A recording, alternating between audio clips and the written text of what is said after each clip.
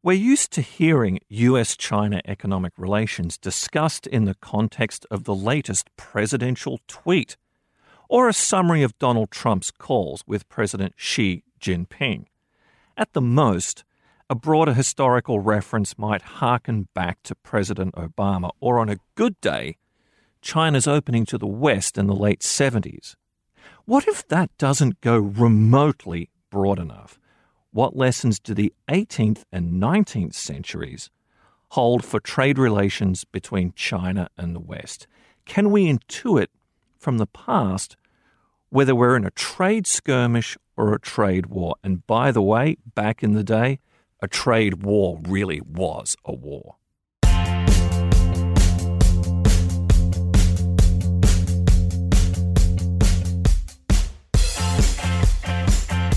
Welcome to Benchmark, a show about the global economy. I'm Daniel Moss, economics writer and editor at Bloomberg Opinion in New York. And I'm Scott Lanman, an economics editor with Bloomberg News in Washington. When we talk about China and quote-unquote the West, we need to remember that the West is mostly a proxy for Great Britain, the pre-industrial power of that time. The US was certainly on the scene, but very much in a supporting role. Now that's reversed, but how much has really changed? Reading Stephen Platt's newly published history of the Opium Wars, I'm struck by how similar some of the economic undercurrents are to today. A couple of things that jump out, at least at the start of the book. China restricts, but nevertheless prospers from trade. And there's a foreign merchant class almost begging Western governments, please don't offend China. And we're fortunate to have the author with us on Benchmark. Stephen Platt is a professor of Chinese history at the University of Massachusetts at Amherst. The full name of his book is Imperial Twilight, The Opium War and the End of China's Last Golden Age. Steve, welcome to Benchmark and congratulations on the book. Thank you. It's great to be here. Thanks for having me. So, in the broad sweep of history, how much of the back and forth between the U.S. and China resonates with you and why? It resonates deeply, and I think one of the most important things is to think about how it resonates in the Chinese context. I think with all of this talk of trade war today, that has a particular meaning for Americans. But in China, China's modern relations with the West began with an absolutely literal trade war, the Opium War. That this is seen as the opening of the modern age, the forcing open of Chinese ports. And for that reason, I think issues of trade negotiations, issues of trade war tap into far deeper nationalist responses in China than they do in the United States right now. What were the Opium Wars? What do they have to do with trade? Great question. Well, from one perspective, the reason that they are called the Opium Wars, and it's really the first one from 1839 to 1842 that centers on opium. The war was provoked by a Chinese crackdown on British drug dealers who had been smuggling opium, which was produced in Britain's colony in India. And they were carrying it to the Chinese coast and selling it there.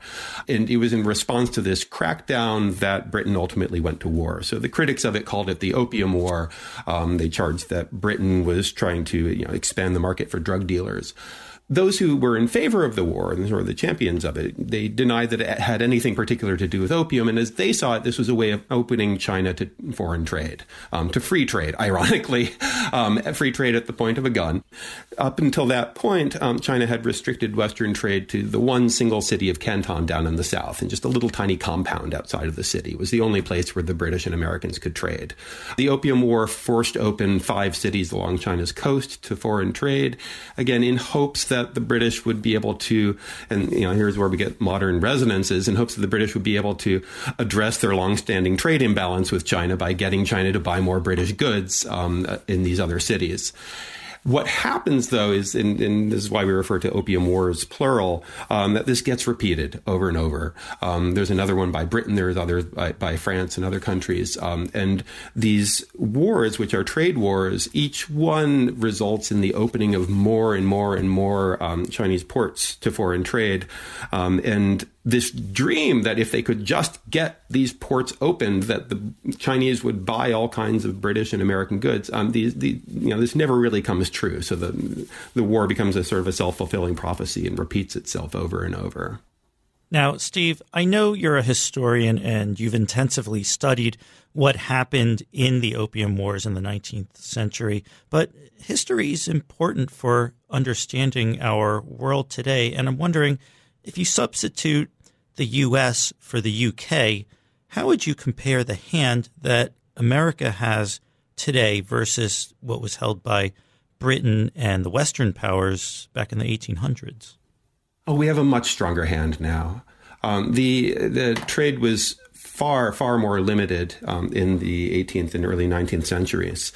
Back then, the trade was extremely important for both sides. Great Britain got all of its tea from China. That was the only place in the world they could buy it. And largely they were selling cotton goods and they were carrying silver to pay for it. China desperately needed that silver. It had a growing population, and the silver inflow from Britain and America helped to stabilize the economy. Back then, the emperor of China could sort of posture and imagine that China didn't really need foreign trade, and Confucian scholars were loath to admit that foreign trade was actually necessary for China. They like to talk about how easy it would be to shut it down and just, stop wasting Chinese money on foreign goods. Today, the U.S. and China are so deeply integrated that it's impossible to draw the line exactly where U.S. trade gives off or where U.S. profits leave off and Chinese profits pick up. You could draw battle lines in the 19th century that you can't draw now, but the basic impulse is still there. It's the impulse behind the Opium War is the same impulse we have now in the U.S. This resentment about Chinese trade practices, about China dictating trade on its own terms, about the imbalance, about the Chinese not buying enough American goods. So the complaints have always been there. Back then, they addressed the trade imbalance by bringing in opium, which turned out to be the one thing that the Chinese would buy in unlimited amounts. Today, I think the hand of the United States is much stronger vis-a-vis China because China is well aware of how necessary American trade is for it. And there's no way to pretend that they could simply do without U.S. trade. We're the two largest economies in the world, and we're deeply intertwined. So in a certain sense, it's far riskier to both sides to be going down the road of trade war threats. It's certainly not going to turn into a literal war like the Opium War did. But at the same time, it seems impossible to pick out some way to harm or gain advantage from the other side without harming yourself. Steve, I haven't read all of the book, but in the opening chapters, several things jump out at me. You portray a China in the late 17th and early 18th century that benefited enormously from trade with the West, yet imposed tight restrictions that the Western merchants chafed under. And yet, those Western merchants were absolutely paranoid that their home governments would somehow annoy the Chinese and that window into trade would be shut off. Once again, how does that resonate today? Well, back then, one of the things that was so remarkable about the Opium War is that there's a period of at least 80 years there where Britain already had a military advantage over China and could have gone to war over markets if it had desired to, but they didn't. And part of this was the perception of China's strength. In the late 18th century, China was seen as just impossibly unified, prosperous. It was the largest empire in the world. It had roughly a third of the world's population lived in China then. And the view of Americans and British in the late 18th, early 19th centuries was that basically if they were to cause any trouble at all in China, that the emperor could just wave his hand and shut them out of the China trade forever. And they would lose all of their access to tea. They would lose this, really, for the British Empire, it was really the lifeblood of the empire. It kept India afloat. So the merchants themselves were quite terrified of trying to change anything in China because, again, this view of Chinese power. As China began to slide, however, and in the early 19th century, China was weakened by internal forces that, again, resonate a lot today. I mean, the big ones were overpopulation, official corruption, sectarian dissent. There was a large uprising of the White Lotus sect.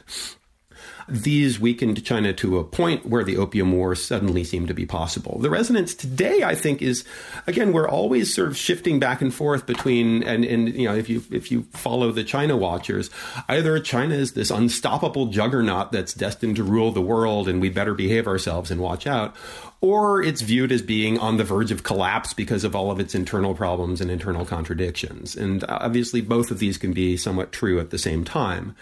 And the view from the early 19th century was that even at a time when China seemed immensely powerful, there were huge problems within its society, which ultimately the British were able to take advantage of. So was the paranoia among business people that foreign governments would antagonize China justified? In Chapter 3, you cite a prominent director of the East India Company as saying that it was, quote, most advisable to let the government of China alone. Yeah, things generally worked best in that era when relations between China and the West were left to businessmen, the merchants, trading with each other. That the actual merchants of Great Britain and America and the Chinese merchants of Canton who traded with them had very friendly relations for the most part, that this was actually a very peaceful meeting of civilizations. There wasn't this great sort of clash of civilizations that we think about between China and the West. And when trade was in their hands, it went quite smoothly. The problems come when Britain tries to send diplomats over to China to meet with the emperor, and then they get asked to kowtow, which is this sort of ceremony of kneeling 9 times and banging your head on the ground. And the British would refuse to do that, and then tensions would arise from that. But whenever problems arose, generally if the governments in Beijing and London backed off and left things to the merchants of Canton, they would right themselves again. So, I mean, certainly in the 18th and 19th centuries, up to the Opium War, the legitimate trade, I'm not talking about the smuggling trade here, but the legitimate trade was a real stabilizing force in international affairs. Briefly describe for us, Steve, what the East India Company actually was. And in its heyday, it sounds like it may have resembled Walmart, Apple, or Boeing. In essence, was it more powerful and, from the Chinese perspective, more relevant than a state?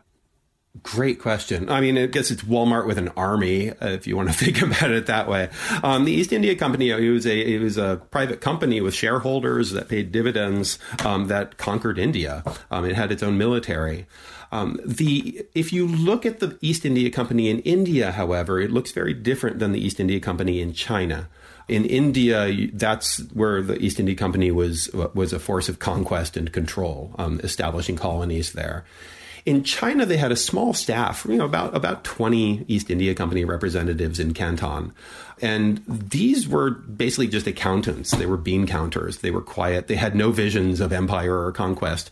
They just wanted to keep track of the tea sales. They essentially were Britain for the Chinese. That the Chinese government did not want relations with British officials. They wanted the so-called taipan, the head of the British merchants at Canton, effectively was the representative of the British government, even though the East India Company was a private company. And the point where everything goes wrong in Canton is in 1834, when the East India Company, which up until that point had a monopoly on all British trade to China, loses that monopoly in Britain. It's derailed by free trade activists in Great Britain who think that the monopoly of the East India Company is stifling the expansion of trade in China. And their arguments succeed. Parliament takes away the East India Company's monopoly in China. And starting from 1834 onwards, any British firm that has a ship that it can send to China can get into the tea and the opium trade.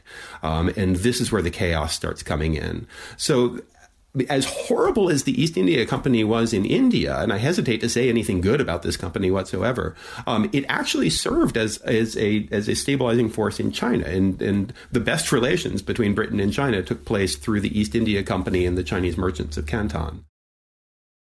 Steve, let's talk about one of the interesting characters in your book. His name is Lord Macartney, and his mission to Beijing to establish a permanent diplomatic presence ended in failure. The emperor told him China had no need for British manufactured goods, but Macartney succeeded in one area. He saw weaknesses in the regime that others just didn't really tune into.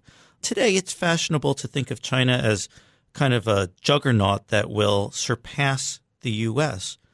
Tell us a little bit about him and what you think he might make of China today. Well, Lord Macartney, he was Great Britain's very first ambassador to China. There would only be two of them prior to the Opium War. And in this era, being an ambassador meant that you traveled over to the country and then you came back. He had actually hoped to be able to stay on in Beijing, but the emperor wouldn't let him. He had this famous embassy that was just a miserable failure. He dithered over ceremony about whether he would perform the kowtow. And he had all kinds of demands for the Chinese government that China should open more ports. In a certain sense, the Opium War, which came in the 1840s, Macartney came in the 1790s. So the Opium War, 40 years later, was essentially forcing on China the things that Macartney had asked for in his embassy. They wanted an island offshore that they could use as a warehouse, et cetera, et cetera. But so he was famously dismissed from Beijing. The emperor sent an edict to the King of England saying, "We have no need for your country's manufacturers. Please don't bother us anymore." And it was really in his sort of humiliated resentment after this trip that he started writing down everything that he thought was wrong with China. And he had heard reports. I've still not been able to track down exactly where he was getting all his information.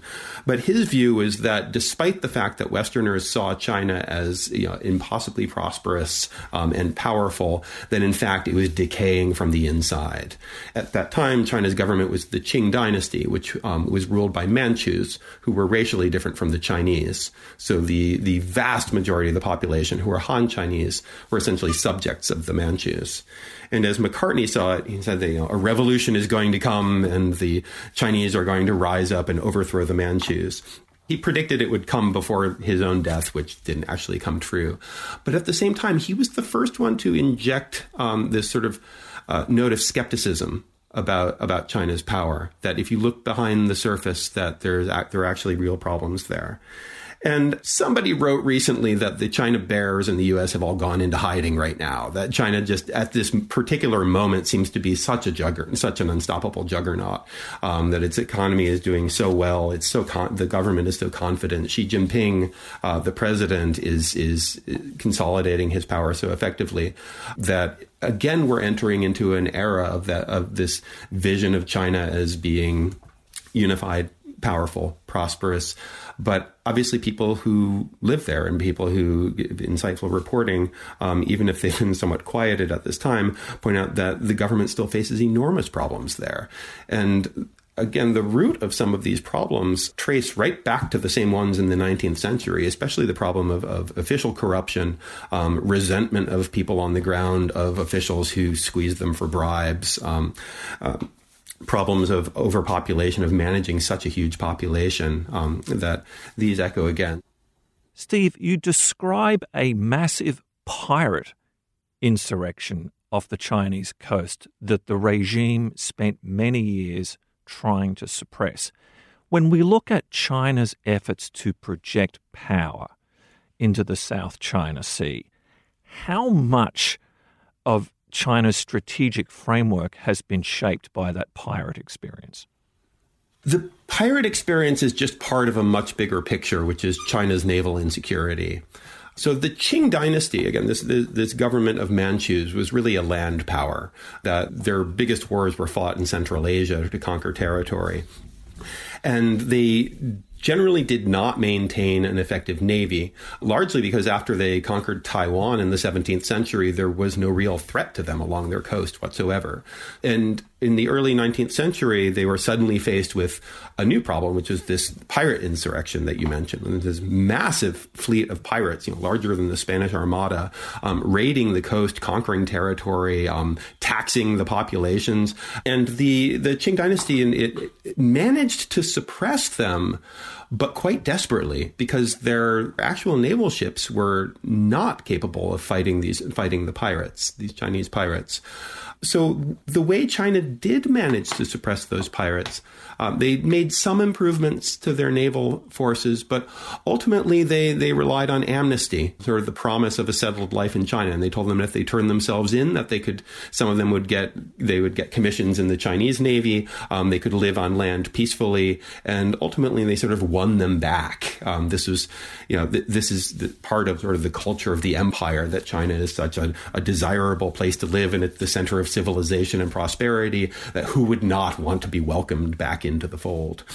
So they succeed with the pirates, but then comes the Opium War, and just this disastrous mismatch between the British, who have the Royal Navy, the most powerful modern naval force in the world, against China, which has a long and vulnerable coastline and no effective navy whatsoever. So the Opium War was a completely one-sided war, fought on water for the most part. And it's the memory of this weakness that sort of ultimately leads to the rise of naval power today, that China very consciously does not want to be pushed around as it had been in the past. And today, this is taking place with the essentially claiming the entire South China Sea, which you debate the actual reality of the maps involved as much as we want. The story that's coming from the government is that this is territory that belongs to China, where Chinese sailors used to go all the time, and we must protect it, and we must bring it back into the fold. And this chip that's left on the country's shoulder from the Opium Wars of the 19th century, of being bullied by Western naval powers, has sort of come full circle now. And now they have the fleet, and the U.S. Navy is at this point the only one that can match it in terms of power in the Pacific. Oh yeah, it's in the South China Sea. Steve, it sounds like you're saying, in terms of explaining the current economic underpinnings of China's economic relationships, the Opium War was at least as important as World War II, the Communist Revolution, and Deng's opening to the West. It is. And certainly in the eyes of China's current president, Xi Jinping, the Opium War is sort of the origin point for what he calls China's struggle for national rejuvenation. And in speeches, he refers, in the past, it was the 170-year struggle. Now it would be the 175-year struggle of the Chinese people to recover from the Opium War, essentially, the Opium War and everything that it brought, the exploitations of the 19th century. This is something that he has taken a step beyond what earlier Chinese leaders have grappled with. It wasn't really until the 1920s and 30s in China, in the Republic, that this war became known in Chinese as the Opium War, and that it became a sort of a centerpiece for nationalist education, as representing the moment when China was sort of dragged kicking and screaming into the world of imperialism, the moment when sort of the grand old China was laid low by an upstart Western power. And that century of humiliation keeps getting extended. It went until the Japanese invasion. Then in the early PRC, it sort of ended in 1949. And now the PRC the communists came to power, so we can put that behind us. But Xi Jinping is very much continuing it. And his vision, which is so central to what he calls the Chinese dream, and what his vision for the future of China is that his vision is to recover the greatness that China had prior to the Opium War, to recapture that lost era. And in doing that, it's not just a matter of the economic power of China. It's not just a matter of sort of the respect of China or its influence in Asia. It's also very specifically about China's relationship to the West. And as he sees it, the Opium War was sort of the moment when the Chinese started looking to the West for how you become strong. They started looking towards Western models, either adopting Western weapons or later on a Western political structure with the Republic. And as he sees it, this is something that China will finally get past. And he looks at the world now. He sees that Britain has already declined. He believes that the United States is declining and that the future belongs to China. And so going back to the Opium War and trying to recapture the moment, the era before that, is a way of sort of sort of washing away that entire long era where China was humiliated before Western power. Steve, really appreciate you joining us. Congratulations on the book and sketching the deep historical context of today's economic relations. Thanks so much for having me. This was really enjoyable. Benchmark will be back next week. Until then, you can find us on the Bloomberg terminal, Bloomberg.com, our Bloomberg app, and podcast destinations such as Apple Podcasts, Spotify, or wherever you listen. We'd love it if you took the time to rate and review the show so more listeners can find us. You can also check us out on Twitter. Follow me at Scott Lanman. Dan, you're at Moss_eco. And our guest is at STEPHENRPLATT. Benchmark is produced by Topher Forhez. The head of Bloomberg Podcasts is Francesca Levy. Thanks for listening. See you next time.